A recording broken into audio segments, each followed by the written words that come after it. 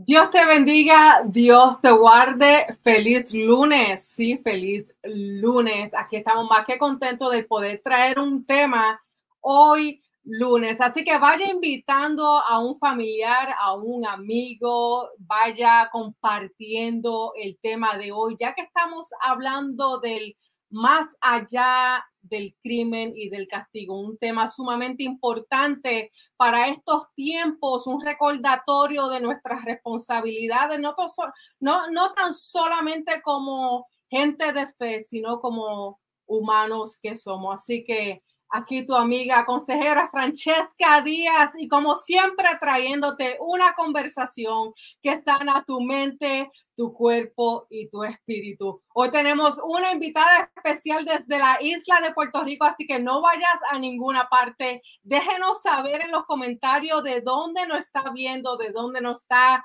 escuchando. Y quiero invitarle a que se una a nosotros en nuestra conferencia virtual septiembre 9 a las 10 de la mañana. Estaremos con la doctora Nilsa Díaz. Ella estará hablando sobre la mujer y la menopausia. Así que no se lo pierda. ¿Cómo se puede registrar? Puede pasar por nuestra página de Facebook o por nuestra página de web www.myministryinc.org para más información. Mire, hemos comenzado nuestra gira, el campo de batalla. Estuvimos en Yauco, Puerto Rico, y ahora en octubre 28 estaremos en la ciudad de Brooklyn trayendo esta gran conferencia y conversatorio. Así que si usted se encuentra por esa área, octubre 28, guarde por ahí esa fecha, pase por nuestra página para más información. Y si usted desea que nuestro equipo visite su iglesia, su comunidad, háganoslo saber, escríbanos al mindministry777@com. Sin más preámbulos, quiero presentar a una de esas amigas que uno conoce y Dios permite que te conecte. Ella se llama Eileen Bursquez. Eileen, Dios te bendiga, Eileen. Y si tienes tu apellido mal, por favor, corrígeme, salúdeme aquí a esta gente linda de Mind. Gracias, un placer, Francesca, de estar contigo. Ciertamente mi apellido pues tiene muchas pronunciaciones, el correcto es Berquist, pero ya yo vivo con cualquier traducción o invento que hacemos. Así que un placer estar contigo, compartir con la gente linda que esté conectándose con nosotros y que hoy podamos tener un lindo conversatorio y poder discutir un tema que no muchas personas le gusta o se asustan o tienen miedo, que tiene que ver con el tema del crimen, el castigo, prisioneros, confinados y todo este tema. Así que para mí fue un placer conocerte allí en Yauco. Estuvimos compartiendo en la primera, ¿verdad? Conferencia que se brindó del campo de batalla. Así que yo invito a todos los que nos están escuchando a que se den la oportunidad y asistan, porque ahí comenzó este primer encuentro entre Francesca y nosotros, y poder, estos encuentros lo que facilitan es que no solamente la educación, es tratar de entender qué es lo que Dios está haciendo en nuestros países, en nuestro entorno. Así que si usted está interesado en ese tema, yo le confirmo que estuvo excelente. Así que ahí conocí a Francesca, que fui llevada allí también por la doctora Lavoy, así que si está conectada también la saludo, que la conocí en San Germán, en el área oeste de nuestra isla Puerto Rico, y pues tuvimos estas conversaciones y fue la que me llevó a seguir relacionándonos y poderlos conocer. Así que el trabajo que hacen como ministerio es necesario, nosotros lo utilizamos, y durante nuestra conversación vamos a entender un poquito por qué este ministerio, My Ministry, de verdad, en estos tiempos es una alternativa, no para 2 o 3 personas, para millones de personas, principalmente en Puerto Rico, donde Puerto Rico está entre los primeros 2 situaciones críticas del problema de salud mental. Wow, primeramente gracias por estas lindas palabras, ¿verdad? Que nos ayudan y nos motivan a seguir hacia adelante. Verdaderamente estos eventos son importantes porque nos podemos conectar unos con los otros, verdaderamente salir de aquel lugar con gente tan bonita como su persona, gente preparada, gente con sed de hacer la voluntad del Señor. Así que gracias por permitirme entrar a su vida, ¿verdad? Y por su apoyo, sierva. Por aquí nos manda saludos la pastora Yadira Santana, ella es presidenta del ministerio Eres Única. Mire, bueno, saludos. Mire, Silva, estaremos en Ruskin, Florida, septiembre 30, llevando un congreso familiar, así que estaremos, ¿verdad? Con los jóvenes, las damas, los caballeros, los matrimonios, o si usted se encuentra por esa área, vamos a hacer 3 ministerios con un solo propósito, y es restaurar la familia. Se necesita, es importante, mientras hay vida, hay esperanza. Así que le invitamos a usted, a toda su familia que se encuentra en esa área de Florida. Elin, una pregunta que yo le hago a todos nuestros invitados que pasan por aquí, ¿verdad? Y saludamos a nuestros amigos que se conectan a través de YouTube y nos escuchan por Spotify. La pregunta que siempre yo hago es: ¿con qué personaje bíblico usted se puede identificar para esta temporada y por qué? Pues sabes que a mí me encanta el personaje de la mujer adúltera, ¿verdad? Porque parte del llamado, ¿verdad? Y de lo que ella representa ciertamente es esa vida que son lanzadas a los pies del maestro. Cuando yo leo la historia, realmente lo que me imagino siempre es una mujer tirada a los pies del maestro, sin esperanza, acusados por todo el mundo y con un dolor intenso y dando gracias a Dios porque a la mujer adúltera la tiraron a los pies del maestro, que es el Dios por excelencia, el Padre del amor. Así que me identifico con ella porque es parte de lo que representó mi llamado, y el Señor rescató mi vida, entró a mi vida a mis 15 años.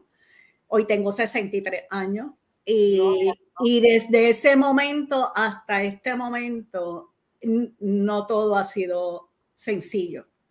Así que esa mujer adúltera, que el Jesús demostró tanta misericordia y que nos enseñó tanto a nosotros de cómo podemos comportarnos y qué tenemos que hacer cuando una vida está lastimada, cuando una vida está juzgada, cuando una vida no tiene esperanza, está Jesús. Y cuando está hacia los pies, yo pues ciertamente a veces cuando me suceden eventos digo, déjame recordar a la chica que está a los pies del maestro buscando misericordia, que se asustó porque ciertamente nadie sabía. Ellos cuando la cogieron en el lecho y en plena situación, en pleno acto, ella no sabía a dónde iba. Ella pensaba que pues me cogieron aquí, moría pedrada. Sin embargo, la tiraron.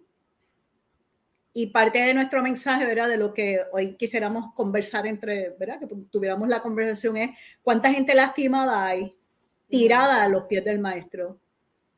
Cuánta gente, cuántos nosotros mismos, el pueblo de Dios, la comunidad en general, personas pues, pasando por tantas situaciones tan difíciles que la única opción que tienen es mirar a Jesús porque los han tirado al piso.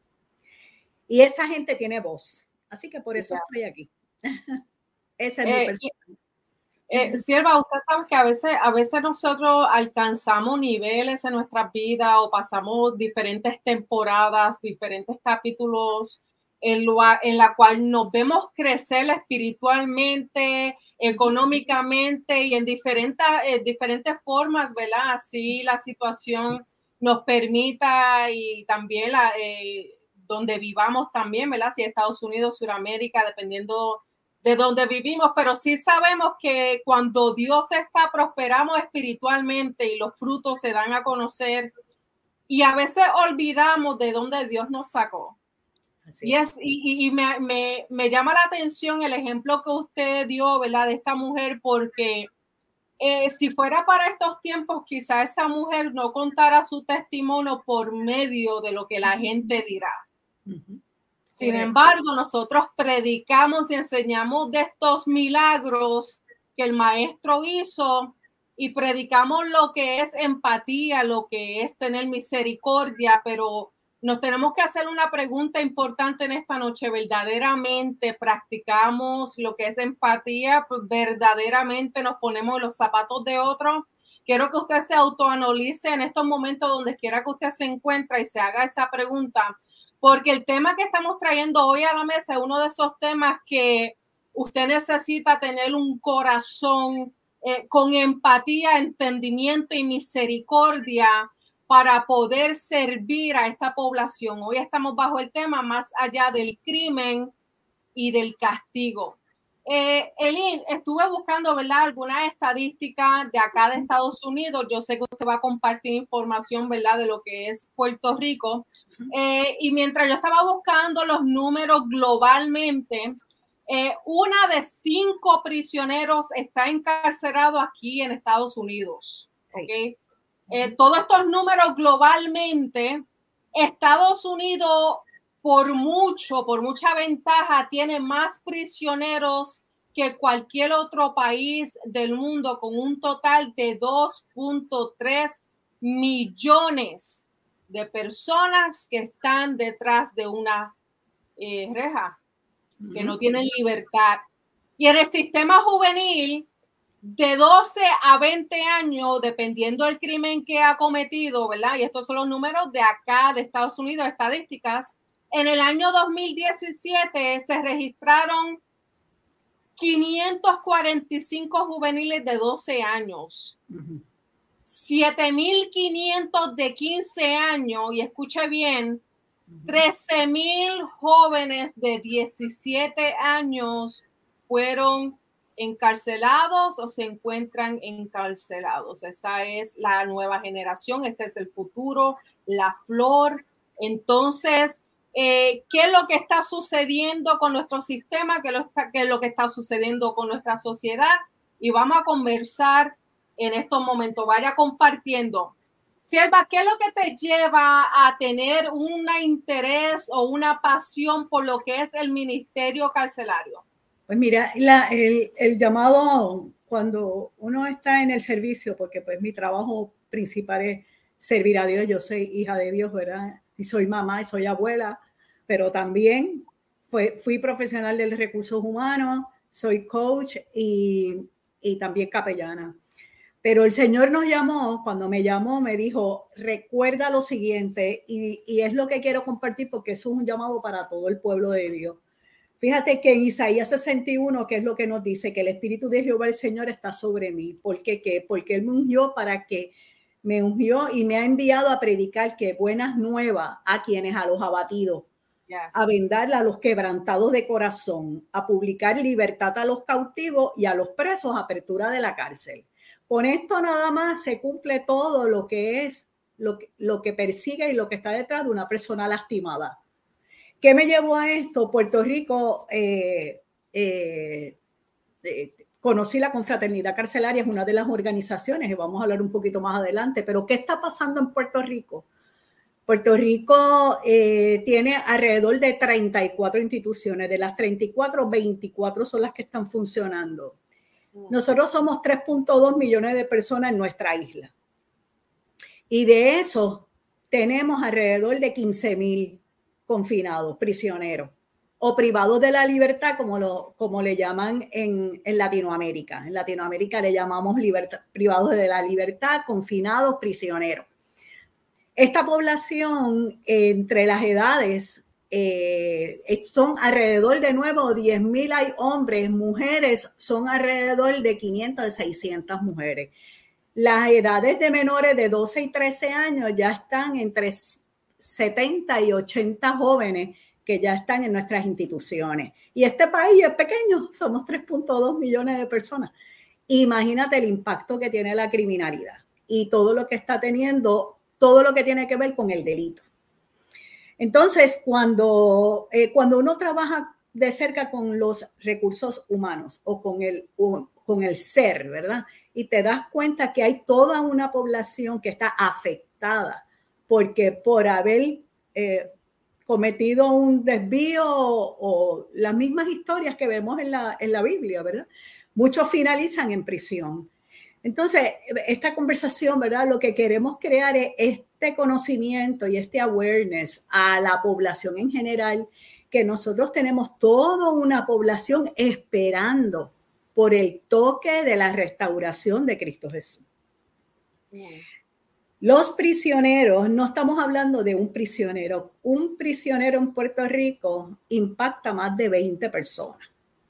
Así que nosotros estamos hablando que todo lo que tiene que ver con el mundo de la criminalidad, prisioneros y todo esto nos está impactando más de 800,000 personas que por alguna razón están impactadas, necesitan lo que Jesús quiere ofrecerles y necesitan restauración. Y tenemos que crear el nivel de conciencia que ya no es que es una cárcel aquí, que era aquello, lo que pasaba antes, que eran 2 o 3. No, es que todo el nivel de maldad, todo el deterioro mental que hay, todas las condiciones que nosotros hemos trabajado y que continuamos trabajando, en muchas ocasiones esta población llega a las prisiones. Pero impacta también la familia, que son madres, padres, hijos, tíos, abuelos, la víctima, el victimario. Imagínate dónde es que llega cuando uno toca el agua, que el agua se hace su círculo, ¿verdad? El impacto es, un prisionero es igual a toda esa población que afecta.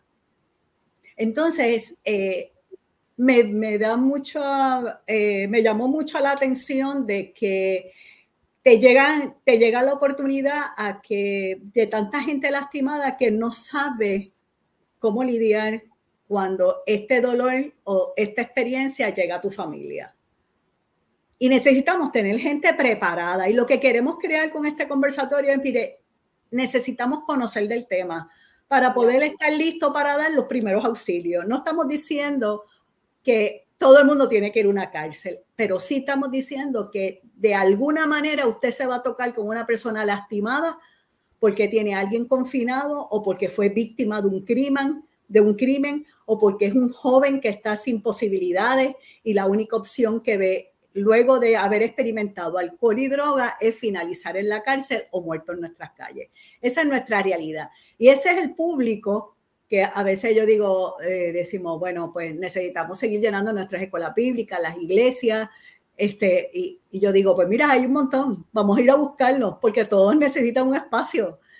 O sea, nuestras iglesias son casas de refugio, son casas de oportunidad para devolverle la esperanza a toda esta población. Es una población que no discrimina, y una de las cosas que me llamó la atención es que esto no discrimina a niveles sociales. No importa cuán preparado tú estés de estar, tú puedes meterte en un problema en un momento dado. Y cuando tú te metes en un problema, tú quieres que haya alguien en la prisión que atienda a tu hijo o ese ser querido. Entonces no tenemos que esperar que llegara a eso, sino que debemos ser más proactivos en el sentido de decir qué yo puedo hacer para poder atender a esta población y llevarle el mensaje de esperanza.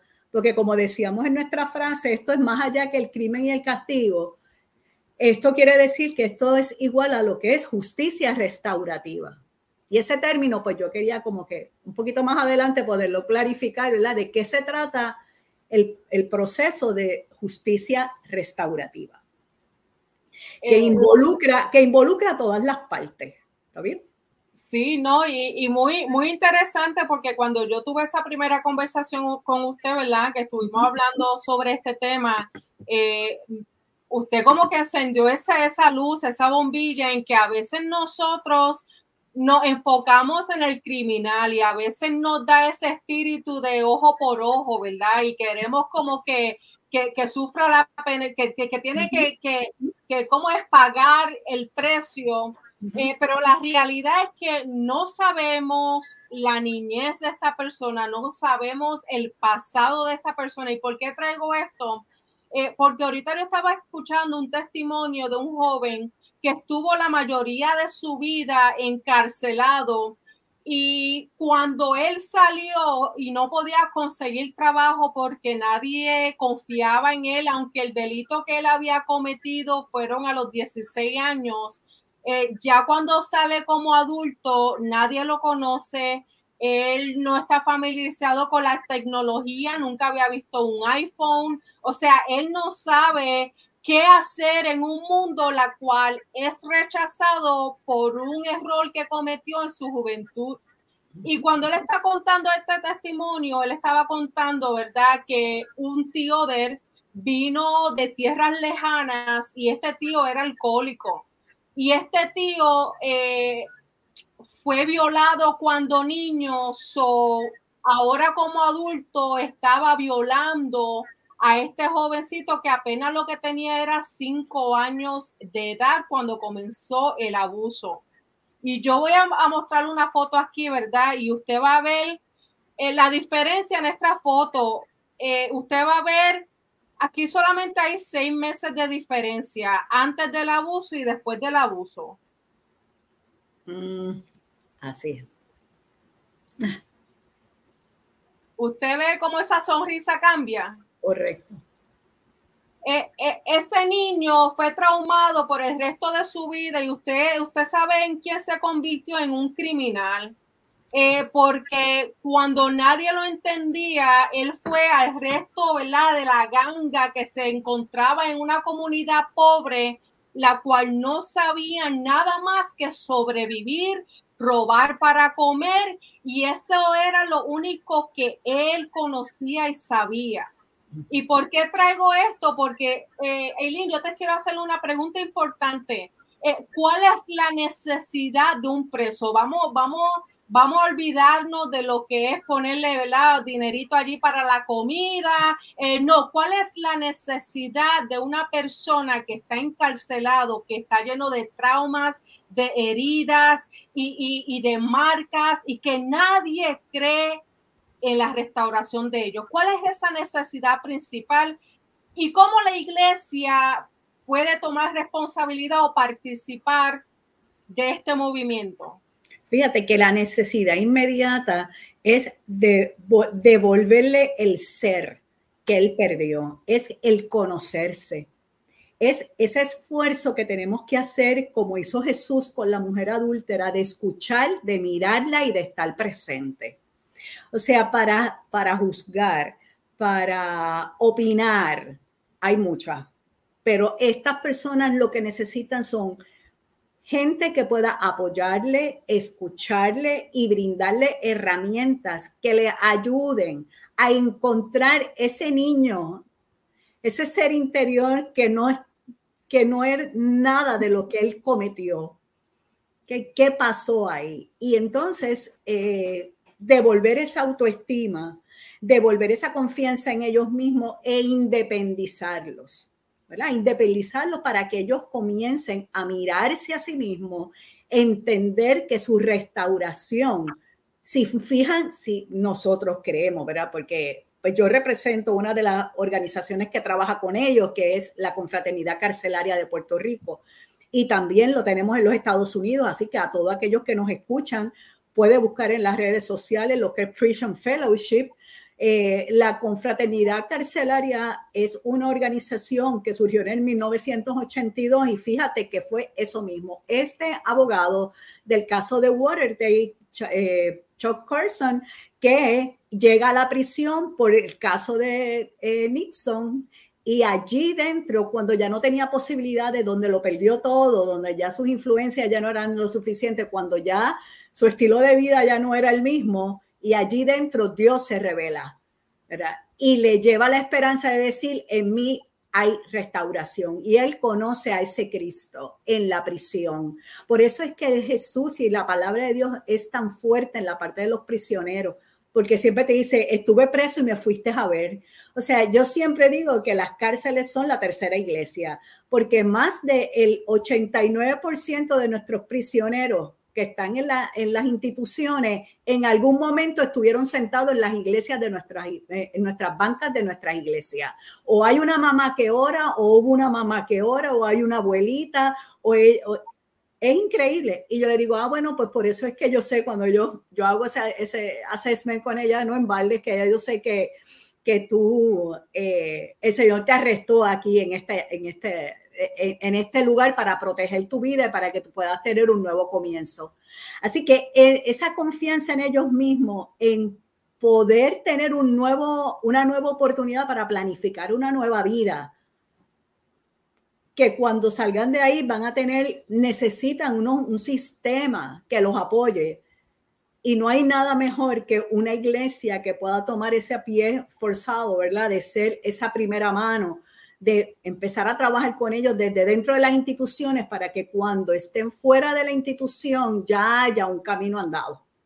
Así que esa relación de mentoría es una de las alternativas. Ese confinado necesita volver a creer, necesita trabajar el tema del perdón, la reconciliación, los temas de valores.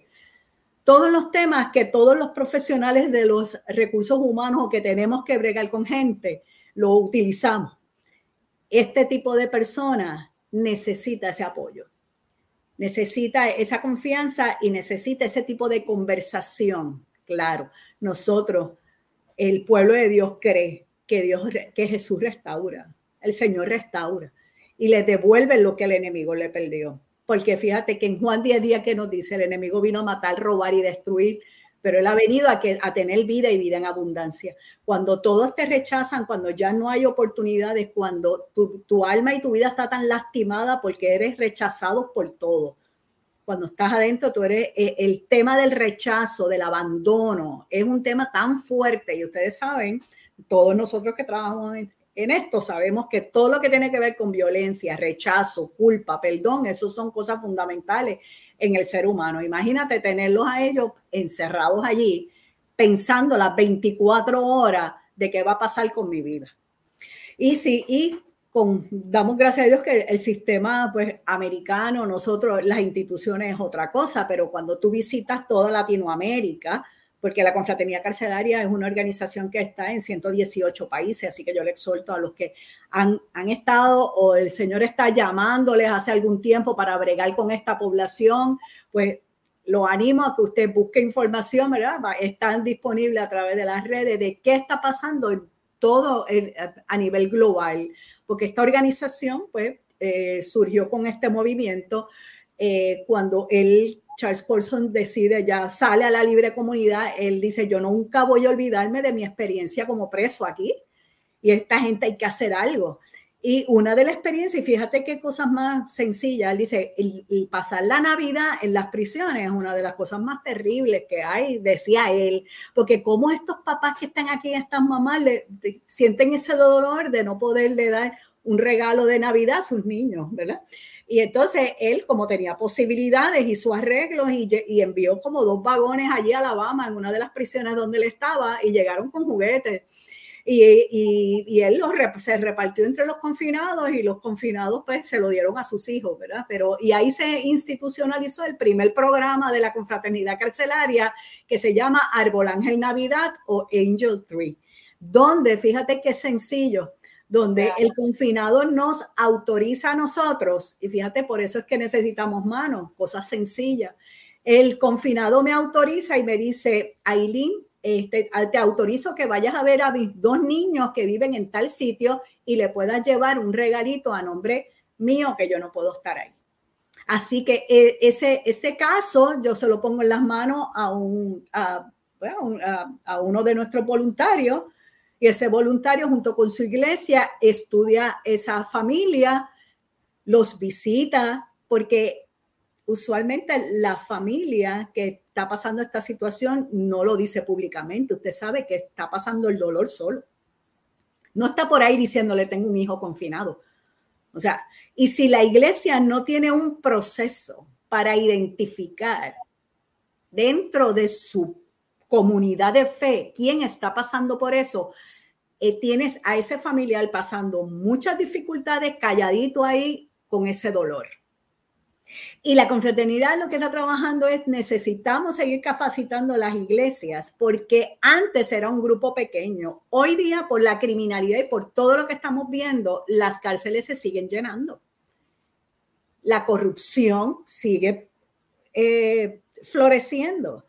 y sigue llegando todo, o sea, sigue en aumento esta población, así que hay que ir a buscarlo. Así que este proyectito de Hermol Ángel nos da la oportunidad de decirte, ¿quieres visitar la familia de estos niños y seguir evangelizándolos? Porque no es llevarle el regalito solamente, no es porque nosotros no somos una entidad para dar regalo.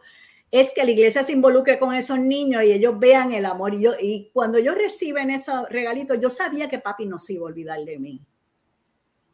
Y reciben ese regalo y entonces ahí empieza esa comunidad de fe a trabajar con esa familia, a traerlos a la iglesia, dejarles saber que hay esperanza, que la oración, el poder que tiene la oración, fortalecer a esa madre, a esa esposa, a esa abuela, a esos niños, integrarlos, empezar a trabajar con ellos.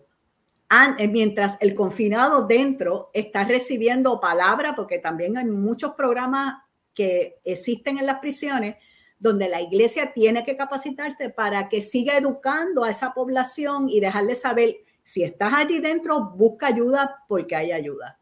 Así que esta información hay que seguir moviéndola. Así que la confraternidad carcelaria, cuando este hombre hizo esta iniciativa, pues dijo, luego de esto, mire, se trata de empezar a trabajar unos programas ordenados para trabajar con el tema de la reconciliación, el perdón y el tema de cómo podemos ir uniendo a esa víctima y ese victimario. Y por eso quería darte la definición de lo que se habla mucho, que es la justicia restaurativa. Todo este problema social que tenemos, ¿verdad? Uno de los retos que tenemos, y lo sabemos mucho con el tema de salud mental, es que la familia siempre queda excluida. Sí, exacto. Y me gusta que vamos a entrar a este tema porque es importante. Y primero queremos aclarar, ¿verdad? Que aunque la mayoría de la población de las personas, ¿verdad? Que están encarcelados quizá vengan de un, ¿verdad? Bajo mundo, como se le dice, de la pobreza. También existe el crimen de cuello blanco, también existen esos profesionales que cometen sus errores también, y créeme que está ese hombre y esa mujer que nunca han cometido un delito, nunca ni se portó mal con la maestra cuando era pequeñito y está junto a una persona que mata, a una persona, ¿verdad?, que viola, y están juntos, y usted se puede imaginar esos dos mundos juntos.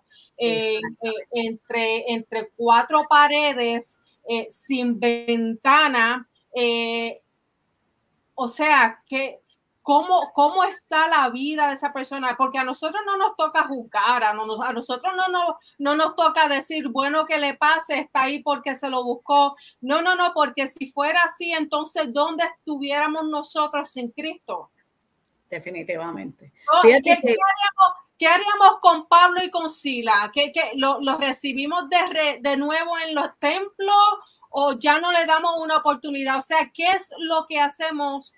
Y me gusta este tema, Sierva, porque usted va a hablar unos puntos importantes, y es del efecto dominó, como yo digo. Una persona comete un error y varios son afectados. Así que hablemos de qué es la justicia restaurativa. Fíjate que la justicia restaurativa, y quiero leerlo como es la definición, dice que es un método, ¿verdad?, para manejar, comprender y atender la solución del delito de una forma constructiva, participativa, en lugar de ser punitiva. ¿Okay? Tiene que ser participativa de muchas partes. Aquí se tiene que involucrar en la justicia restaurativa oportunidades para tantos los que cometieron el delito, oportunidades para los que recibieron y fueron afectados, para que se pueda trabajar con las que fueron afectadas y entonces tratar de entender ese daño que hay ahí entre todas las partes, para que haya un proceso de justicia que restaure. Por eso es que nos llamamos más allá del crimen y el castigo. El crimen es la corrección de que tú hiciste algo malo y te metí en esa rea. Eso es meterte, eso es una corrección y eso está bien. Yo te tengo que separar de la sociedad para que empieces a pensar. Pero mientras estás allí dentro, tú tienes que recibir programas, tú tienes que tener iniciativas, que vayan restaurando, ¿verdad? Esa manera de pensar, pero también tienes que atender lo que el sistema, ni en Estados Unidos, por supuesto Puerto Rico, ni no es parte del sistema, es considerar las víctimas y las familias. Porque ese confinado, pues yo te doy la corrección y empiezo a trabajar contigo, pero ¿y la familia?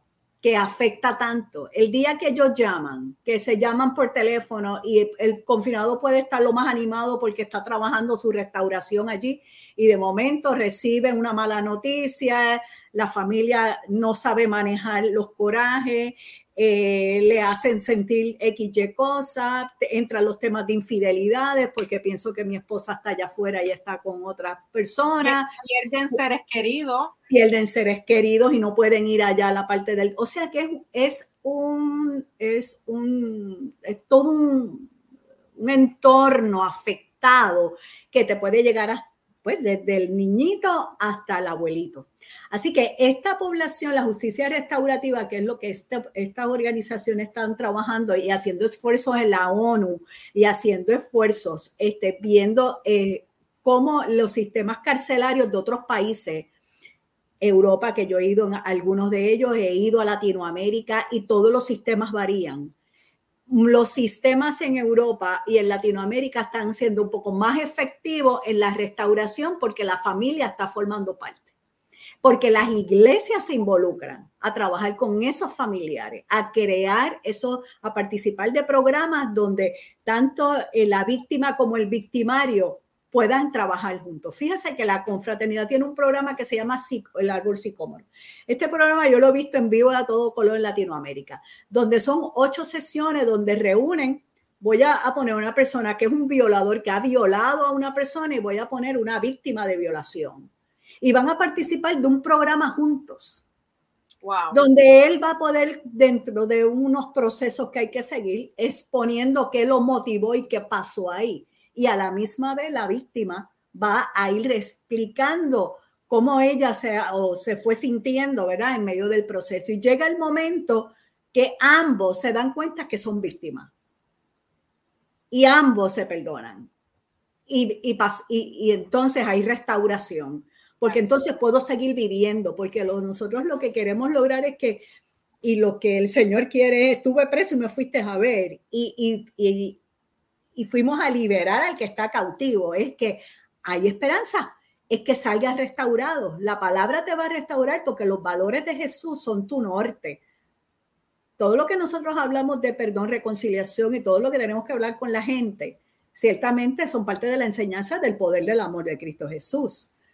Así que no hay mejor amor que el de él.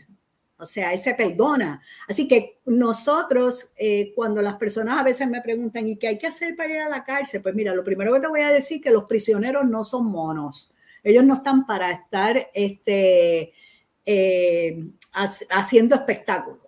O sea, son vidas en dolor. Son familias en dolor. Así que eso se tiene que respetar. Cuando trabajo con ellos, nosotros no tenemos que entender qué es lo que hizo, pero sin embargo hay casos meritorios que no tenemos opciones, sabemos. Y yo tengo varios que hemos trabajado acá en la isla, ¿verdad? Que son, bueno, pues ha tenido toda la cobertura de la prensa. Sí. Sin embargo, esas vidas, cuando tú los ves en su interioridad solito, dices, yo levanto las manos, yo me arrepiento de todo esto, porque el enemigo engaña también. Y todos lo sabemos. ¿Cómo podemos ver médicos perdiendo la práctica, abogados perdiendo su práctica, ingenieros perdiendo, grandes empresarios por dejarse influenciar por X, Y, cosas que está sucediendo? Así que tenemos que darle controles, ¿verdad? Así que aparte de cuando me preguntan qué yo tengo que hacer para estar en las prisiones, le digo, pues mira, tú estás listo cuando tú ves una noticia que te dice, padre mató y quemó a los 5 hijos y toda esta cosa, y en lugar de juzgar, tú empiezas a llorar. Porque detrás de ese que mató hizo eso, hay una mamá que llora. Hay una mamá que no trabajó para eso. Hay una historia de terror, como yo digo. Estas son historias de terror. Todas ellas, todas. Porque si ves la persona influyente que llega también a la prisión, ¿cuál es el dolor mayor que ellos sienten? El rechazo. Porque yo tuve todo, tengo dinero, tengo esto, tengo lo otro, pero he perdido un título, así que perdí las amistades. nadie quiere saber de mí. Así que cómo tú restauras una vida que aún la sociedad y entre las redes sociales y todo este problema que estamos teniendo, toda esta dificultad con todo este tipo de noticias, ¿verdad? Hace que el ser humano pues se sienta, pues que la única opción que tiene es quitarse la vida. Por eso es la lucha nuestra dentro de las instituciones, porque hay esperanza. Hay esperanza. Y entonces la esperanza es a través, ¿verdad?, de gente preparada en el tema, donde hay que dedicar y que capacitar a las iglesias, hay que capacitar a toda persona que tenga un llamado para todo el mundo de las prisiones, que entienda que no es solamente entrar a una prisión. Y hoy yo lo que quería reforzar contigo, Francesca, y lo habíamos conversado, es no tenemos todos que entrar a la prisión, pero si tú eres líder de jóvenes y tú no sabes ya ni cómo motivar a tus jóvenes, yo te exhorto a que los lleves un día a la fila donde los familiares entran a una cárcel. Si tú tienes niños y tienes un ministerio de niños, invéntate algo para que le escribas y le hagas unos dibujitos que se le haga llegar a un prisionero o a una familia. Tú tienes adultos mayores en tu iglesia, ellos pueden orar por los prisioneros, ellos pueden escribir poesía, ellos pueden hacer cosas que puedan reanimar. No es motivar, yo no creo en la motivación de motivarte, de chijichija y aquí nos vamos, no. Es de dejarles saber, estamos confiando y estamos apoyándote y esas palabras de esperanza que estos confinados puedan recibir. Si tú quieres, tú sabes, a veces las personas, yo le digo, el ministerio carcelario comienza afuera de las cárceles cuando empiezan a hacer la fila. Allí hay mamás que llegan de diferentes lugares y no tienen ni qué comer. Y a veces los ministerios pueden decir, mira, yo voy a ir con un termito de café y le voy a dar un vasito de café y le voy a decir, tranquila mamá, cuando veas a tu hijo, dale esperanza, y vamos capacitando a esa población para que esos encuentros sean más efectivos. Así que ciertamente justicia restaurativa, lo que el esfuerzo que se está haciendo es, tiene que haber un conglomerado de muchas partes en todo lo que tiene que ver el mundo de los prisioneros. La iglesia, el pueblo de Dios, los niños, los grandes, los adultos, aquí todos forman parte y todos pueden tener un rol que pueda aportar en la restauración de esas vidas. ¿Por qué me importa o no me importa? Bueno, pues él se lo merece, porque cuando empezamos a escuchar esos niveles de coraje, ahí es que a mí me preocupa. Cuando el ser humano dice, pues, que se pudra en la cárcel. Yes. Y lo escuchamos varias veces. Bastante. Entonces uno dice, ok, Señor, tú dijiste que amemos a nuestros adversarios, los enemigos, y quién hace, cómo, yo puedo entender lo que hizo, pero tú mira más allá. Y cuando yo los miro, yo te digo que eso, yo sé que Dios es el milagro del poder del amor. Y cuando tú puedes mirar lo que hay detrás del potencial de esa vida, que fue por lo que Cristo Jesús murió. Él no murió por los santos, Él murió por todos los que hemos cometido 1001 delitos. Muchos de nuestros delitos a veces no nos llevan a la cárcel, pero muchos nos destruyen a nosotros y destruyen una comunidad como la estamos teniendo hoy día, con las calles llenas de sangre, con tantos problemas que tenemos. No llegamos a las prisiones, pero estamos igual de lastimados y somos igual de ofensores. Solo que la ley, pues, no nos lleva, en muchos casos, todo eso está pasando en las calles, no llegamos a la prisión, pero estamos presos en nuestras casas, estamos presos en nuestras comunidades, estamos encerrados. Y el Señor vino a traer libertad a los cautivos, para que podamos ver otra vez la luz. Esta población, cuando yo digo que cuando a veces me dicen, ay, Dios mío, la iglesia, la gente no está viniendo, ya no sé qué más espectáculo tengo que hacer, pero no tienes que hacer ninguno. Vete a las cárceles, vete allá a la fila. Y allí vas a encontrar todo el público que tú necesitas para llevarlo a que puedan encontrar palabras de esperanza y palabras de restauración. Así que ese público nos espera a todos nosotros y nos está esperando a todos nosotros a que como le dijo Jesús, y estuve preso y me fuiste a ver. Estuve desnudo y me vestiste. Tuve hambre y me diste de comer. Todas esas tres cosas Si tú y yo lo hacemos, pudiéramos estar evitando que muchos llegaran a la prisión. Okay, pero si somos, sí, porque si somos indiferentes en la escuela, si no nos involucramos con los niños, si no nos involucramos con el adulto mayor, pues vamos a seguir provocando eventos que van a llevar a que se sigan llenando nuestras cárceles. En Puerto Rico está habiendo un impacto muy grande de los jóvenes y la edad promedio en las prisiones son de 17 años a 21, ¿sabes? Esa es la edad. Así que cuando yo entro a esas prisiones y yo veo tanto joven y yo digo tanto varón y yo digo, por eso es que veo tantas mujeres solas. O sea que es nuestra juventud. Es la que está llenando ahora. Y ahorita mencionaste el ejemplo de cuando salió el confinado. Fíjese el trabajo que tenemos de cómo nosotros como iglesia nos estamos preparando para recibir a esos confinados. La confraternidad carcelaria tiene un programa de egreso donde podemos empezar a trabajar con ellos desde 18 meses antes de que salgan de la prisión.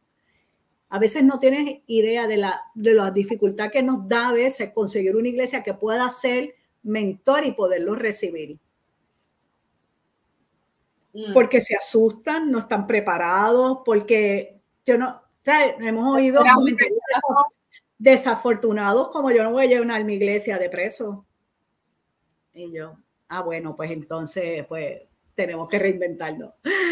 El Espíritu de Dios está haciendo otras cosas, pero esa población Dios los levanta y Dios hace grandes cosas y es de gran bendición para nuestras iglesias y para todo el pueblo de Dios. Y usted hubiera siempre querido que si el dolor toca a su familia o usted se ve involucrado en algún caso, siendo justo o no, con verdad o sin verdad, porque llegamos a la cárcel a veces siendo inocentes, culpables o inocentes. Así que, y usted llega a la prisión y usted sabe que pues tiene que ser registrado.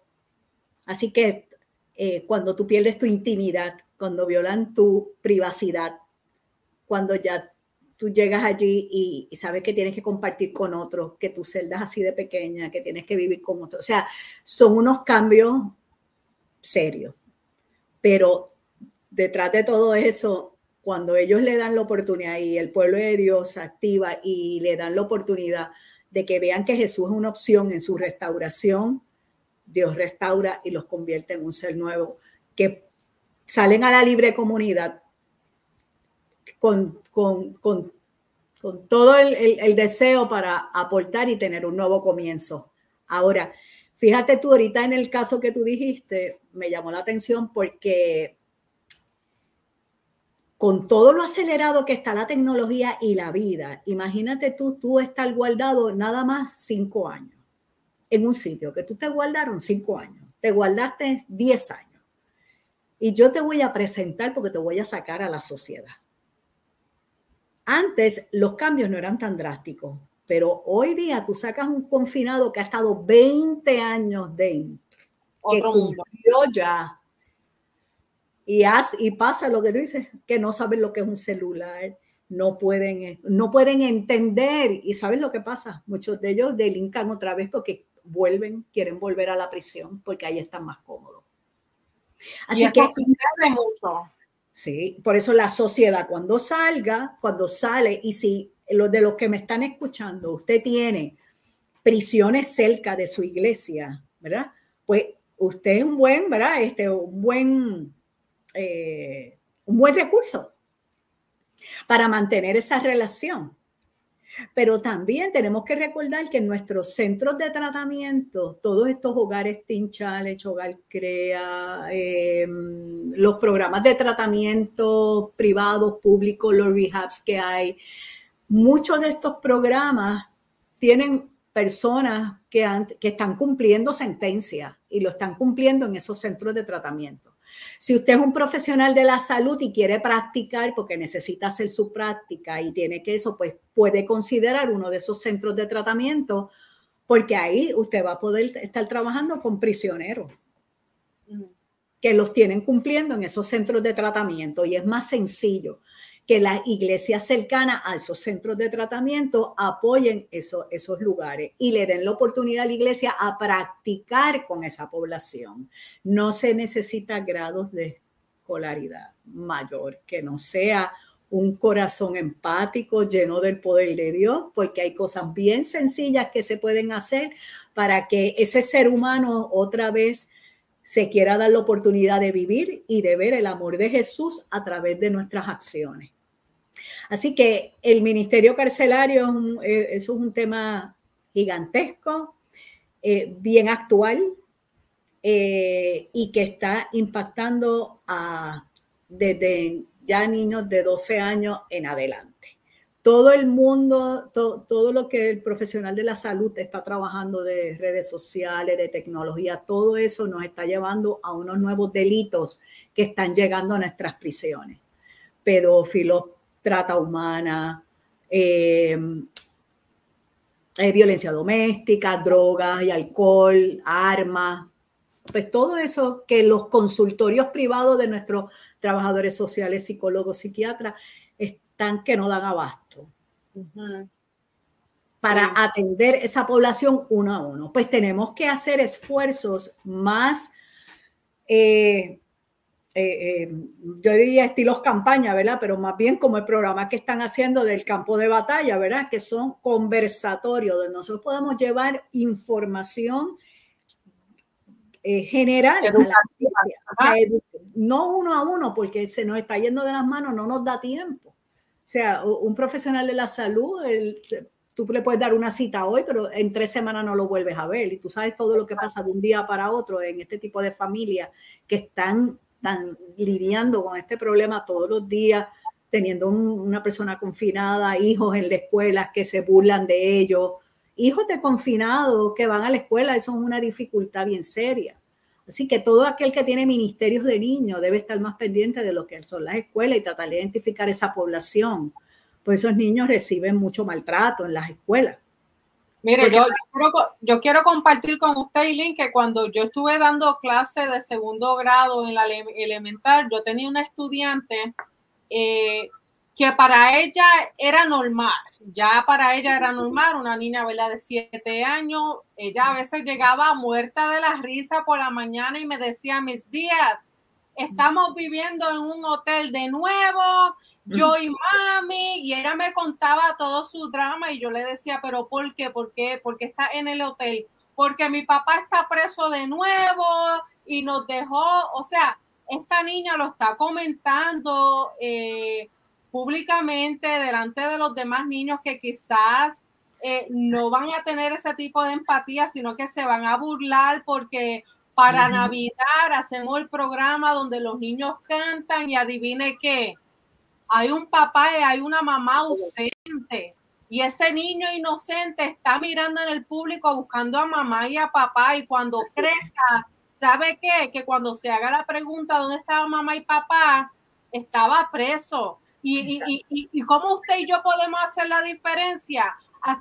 Uniéndonos, atendiendo a estas familias que quizá ese niño no tenga papá o a mamá, pero tiene a la hermana Eileen, tiene a la hermana Francesca, tiene al hermano José, tiene a sus niños que van a ir a verlo a ese concierto de Navidad. O sea, es más allá del preso, es más allá del crimen y del castigo, amado hermano. Hay una comunidad que nos necesita, hay una madre que necesita un hombro donde llorar, hay un padre que necesita otro hombre que le diga, mire, vamos a estar ayunando, vamos a estar orando, ¿en qué le puedo suplir? Una compra. Hay bastante que hacer. No es ser un capellán más y exhibir una placa más y habemos 200 capellanes en una iglesia. No estamos hablando de eso, estamos hablando de una mujer y un hombre que se atrevan a recordarse de dónde Dios les sacó y que muestren lo que es la misericordia que tuvo nuestro maestro en la cruz del Calvario hasta ese último momento donde habían 2 que merecían la muerte, habían 2 que eran culpables, pero ¿sabes qué? Que la misericordia en medio de ese dolor de nuestro Maestro y Salvador, mientras tenía sed y nadie le dio agua, mientras sus llagas estaban desangrando, él tuvo el momento, se detuvo, miró hacia el lado y perdonó a aquel convicto que estaba en la cruz. Y no solamente eso, le dijo, estarás conmigo hoy. Yes. Él no le dijo, ay, vamos a hablar a ver cuál fue el delito que tú hiciste y quién fue que tú mataste. Jesús no se metió en eso, le dijo, estarás conmigo hoy allá en el paraíso. Así que ese es el que nos va a recibir, un preso es el que nos va a recibir cuando el Señor venga a buscar a su iglesia, ¿sabes? Wow, estamos hablando del perdón, de la gracia, de la misericordia. Mira, amado hermano, algo bien importante que usted dijo, Eileen, y es que hay un pueblo, hay una comunidad que te está esperando en una fila. No necesariamente tienes que ir dentro de la prisión. Quizás cuando estemos planeando viajes misioneros, saquemos un día para visitar a una prisión, donde quiera que vayamos, sea Colombia, México, Perú, Salvador, donde sea. Vamos a ver dónde podemos visitar y presentarle un plan de salvación. Quizás en Estados Unidos, en Puerto Rico, se nos haga un poquito más fácil visitar a las familias, escribir una carta, cuando llegue el día de acción de gracia y mires en tu mesa que está completa, pero la de tu vecino está incompleta, que quizás le puedas llevar un plato a ellos también, que quizás comamos todos juntos.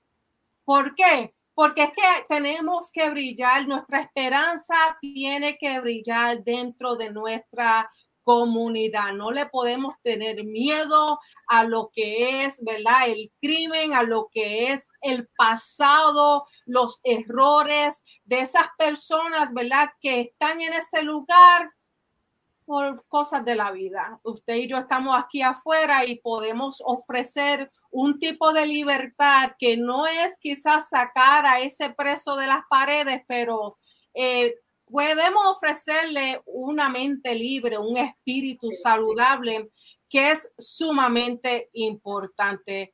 ¿Cuál es la? Sí, adelante. Quería mencionarte que esa libertad que mencionas, quería darte un dato, y es la cantidad de prisioneros con condiciones emocionales. O sea, si te imaginas cómo está el mundo de la depresión afuera, allá adentro, depresiones, bipolaridad, todas las condiciones, trastornos de pánico, ansiedad, todas las descripciones del DSM, tú lo encuentras allí, con límites de nada de medicación, con un tratamiento que tiene muchos retos, y cómo ellos están lidiando dentro de su situación con una condición mental, también diagnosticada o no diagnosticada. Así que, o sea, es serio. Es importante. También quería mencionarte, cuando hablaste de la comunidad, y para los que nos escuchan, miren, nosotros estamos llamados a ir fortaleciendo y creando comunidades resilientes. Cuando usted tiene una matanza en escuelas en Estados Unidos, en Texas, en esto, y se forma este coraje en la comunidad porque encontraron la persona que mató a todo el mundo. Y usted, y en Puerto Rico nos ha pasado que tuvimos una comunidad bien afectada con un coraje porque era una persona que violó y mató a una niña de 2 años. Y la comunidad se unió con un nivel de coraje que era que si la persona hubiera estado afuera, lo hubieran matado. Porque el coraje, lo quemaban vivo. Lo quemaban vivo. Y el dolor que la comunidad sentía porque nunca pudieron identificarlo, y vivía allí con ellos. Y empezamos a hacer un trabajo. Se empezó a trabajar con esa comunidad. Y cuando empezamos a trabajar con ellos, pasado un tiempo, empezaron a darse cuenta el impacto del coraje que ellos mismos tenían, que eso no le iba a ayudar a ellos a nada, que tenían que irnos moviendo al perdón. Y entonces eso nos va llevando como iglesia. Si usted tiene una comunidad cercana a su iglesia que se ve impactada por el crimen y usted lo ve en la prensa, involúcrese. O sea, ya vaya acérquese a esa comunidad porque hay que darle herramientas a esa comunidad que manejan ese coraje, esa violencia. Porque si no, esa es la misma conducta que los niños y de esa misma comunidad van a seguir copiando y van a seguir odiando y van a seguir usando drogas y alcohol y armas para ir a matar a todos los que ellos están viendo. O sea, esas comunidades tenemos un llamado para convertirlas y movernos a una comunidad resiliente, dándole herramientas a esas comunidades, a herramientas de salud, ¿verdad? De reconciliación, de perdón, de todo lo que nosotros sabemos que tenemos, que ellos necesitan este tipo de destreza, valores, bregar con esos niños. Y no tenemos que hacerlo uno a uno, tenemos que tratar de ver estos esfuerzos como esfuerzos comunitarios realmente, porque es mucha la población. Excelente, Eileen, excelente. Verdaderamente me he gozado en este conversatorio. Espero, ¿verdad?, que usted que está escuchando haya apuntado algunas ideas, algunas herramientas, que lo pongamos en práctica, ¿verdad? Que no cerremos la libreta hoy, sino que comencemos mañana. Mañana en la mañana es un nuevo día, mañana es un día donde usted puede buscar información, nos puede escribir, nos puede hacer las preguntas, ¿cómo puedo hacer? ¿Qué puedo hacer? ¿Necesito una idea?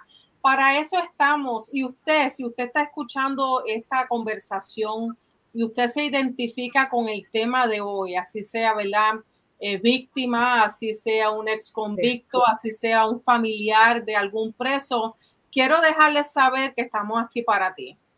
No te vamos a cerrar las puertas, estamos aquí para ayudarte, para ofrecerte mentoría, tenemos un equipo de psicólogos profesionales o quizás quieras que oremos por ti.